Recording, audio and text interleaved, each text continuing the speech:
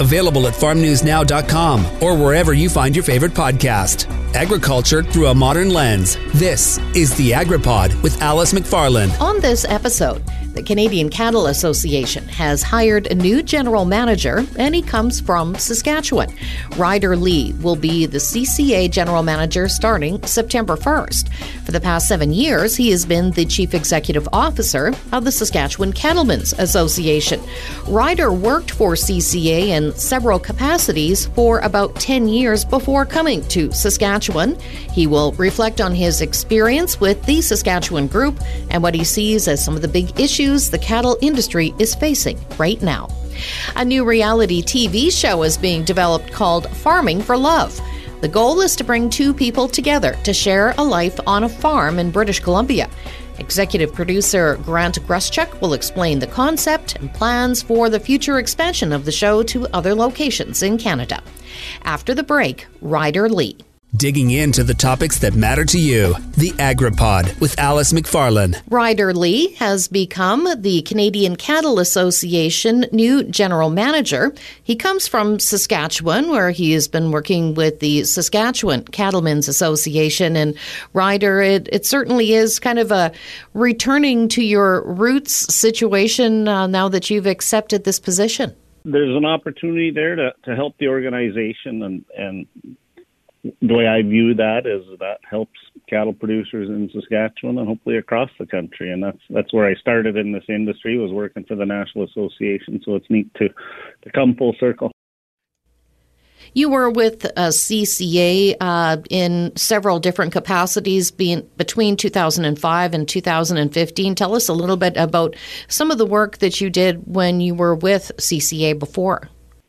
Well, I was based in Ottawa at that time, so it kind of evolved from a policy analyst to I think when I left, I was the manager of federal provincial relations. So just working on making sure the messages that we needed to get heard in Ottawa were getting heard, but also helping develop policy and those messages and making sure there was a connection between the provincial groups and that national group.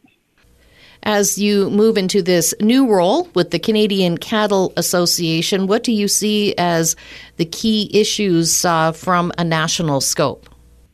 Well, there's a long list, and the big one that people are talking about is what are prices for cattle right now, and what share of that is getting to primary producers, and we need to work on that, and hopefully we can do what we can do to alleviate that in a way that doesn't do harm and gets us back to where, everybody along the value chain is making out all right.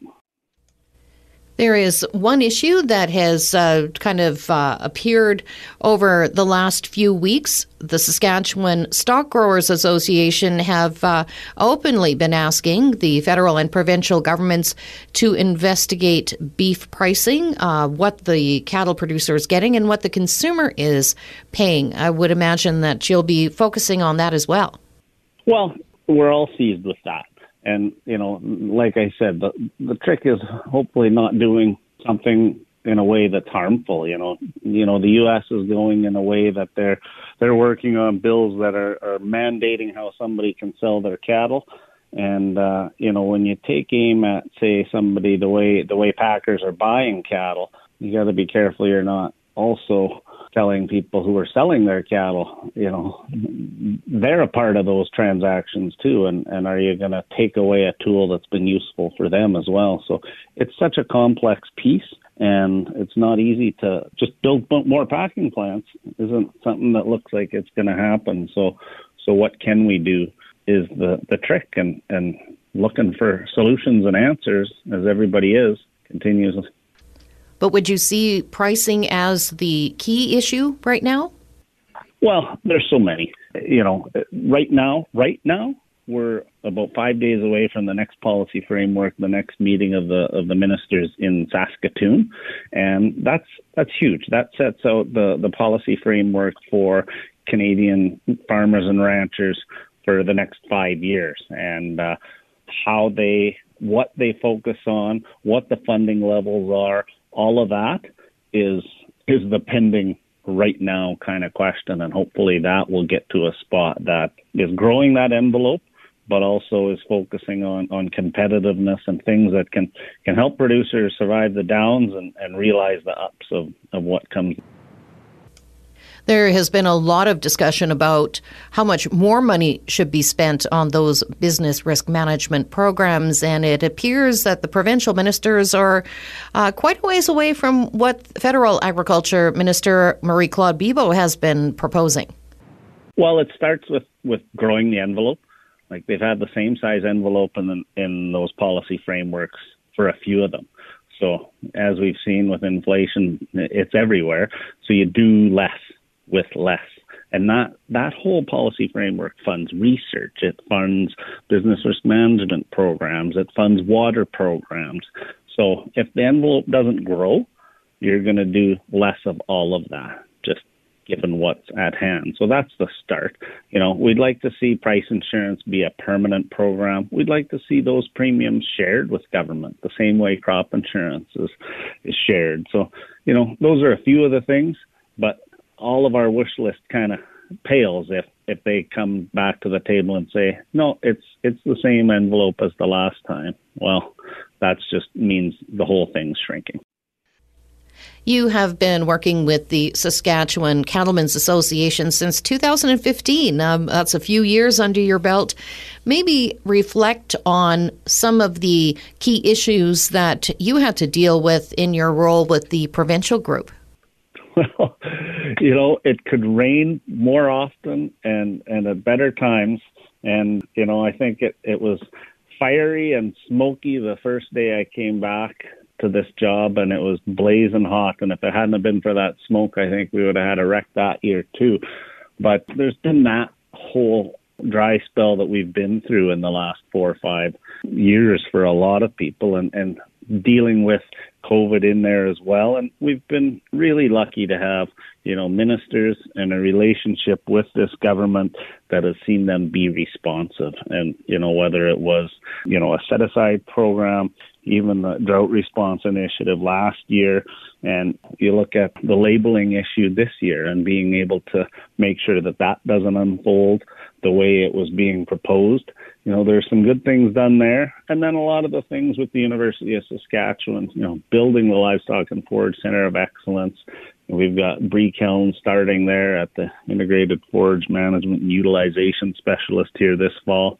Lots of great things happening, and I know they'll continue on when I've moved on, because, it's about a lot of people doing the work to get those things to happen.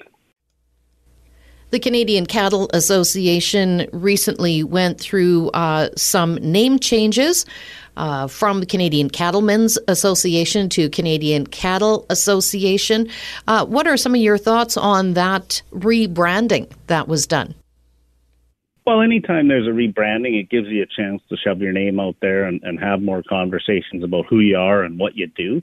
And that's the important side that a lot of people are looking for is, okay, yeah, and then pretty soon you're CCA, but what are we going to work on today? And I'm glad if it makes more people feel included, then that's 100% worth it, because we are such a diverse industry. And then we've got things to do to help those people and their operation. Ryder Lee will become the new general manager of the Canadian Cattle Association starting on September 1st. After the break, executive producer Grant Greschuk will talk about a new Canadian TV show called Farming for Love. Digging into the topics that matter to you, the AgriPod with Alice McFarlane. A new reality Canadian TV show is being developed called Farming for Love, and the goal is to bring two people together to share a life on the farm.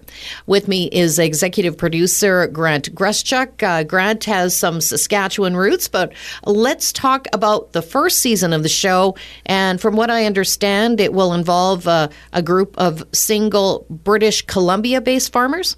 It's a very unique, one-of-a-kind dating series where we find life partners for farmers, and not just farmers, but like anyone, farm adjacent. We even We have a cowboy. We have horse trainers as well. So it's a really unique dating reality show, but it's very authentic. There's nothing really staged about it. The daters get to learn what it's like to live on a farm while dating a farmer, and the farmer, hopefully, and the daters find a match. And in the end, there are proposals or even possible weddings in the future.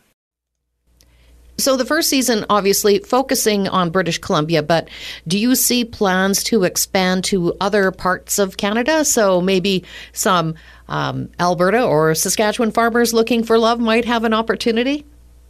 Ideally, yes. I mean, we're in the first season, and as you know, Canada's so big, and there's so many big farming communities across the country, but right now we're just focused in BC. The show has had quite a bit of success in other countries. I think it's been 12 seasons in Australia alone, and they've shot all over Australia as well. So in the future, if everything goes well, and we're hoping it does, yes, we would be expanding for sure. Grant, just explain for us when you start filming and when can we expect this show to go to air? We start filming in September, and we're hoping it's going to air in 2023. There's no definite plans yet of what exact date, but I'm hoping personally that it airs in spring of 2023. So do you know how many people will be involved, how many farmers you have, how many contestants, I guess, for lack of a better term, and tell us how many episodes will be broadcast with this show?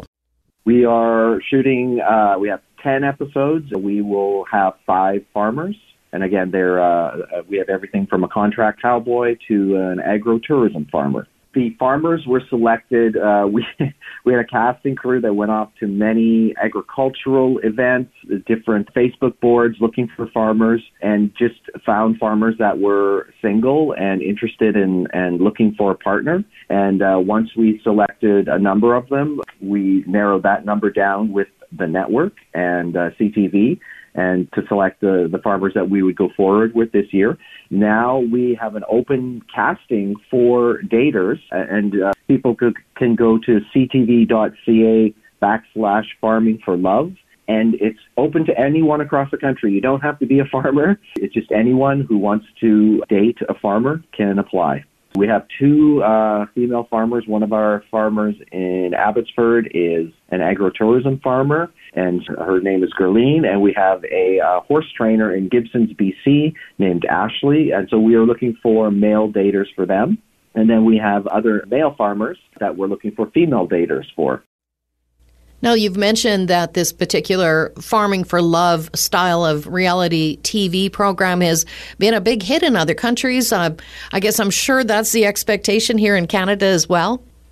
Yes, it's been very successful in 32 other territories, actually.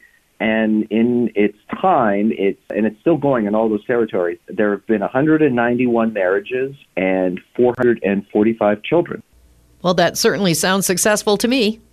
It's very successful. It's like, I would say it's the most successful dating series ever produced. It's really authentic. It is real people.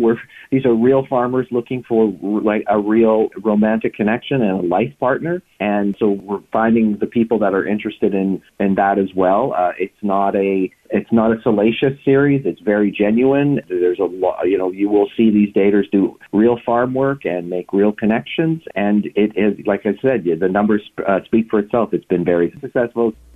Grant Greschuk is the executive producer of a new reality TV show called Farming for Love. If you like what you've heard, you can rate and review wherever you get your podcasts, and make sure to subscribe to AgriPod with Alice McFarland for more weekly episodes. The AgriPod is produced by Colby Heiss with host and CJVR Agriculture Director Alice McFarland, and is a division of the Jim Pattison Broadcast Group. Available wherever you find your favorite podcast and at farmnewsnow.com.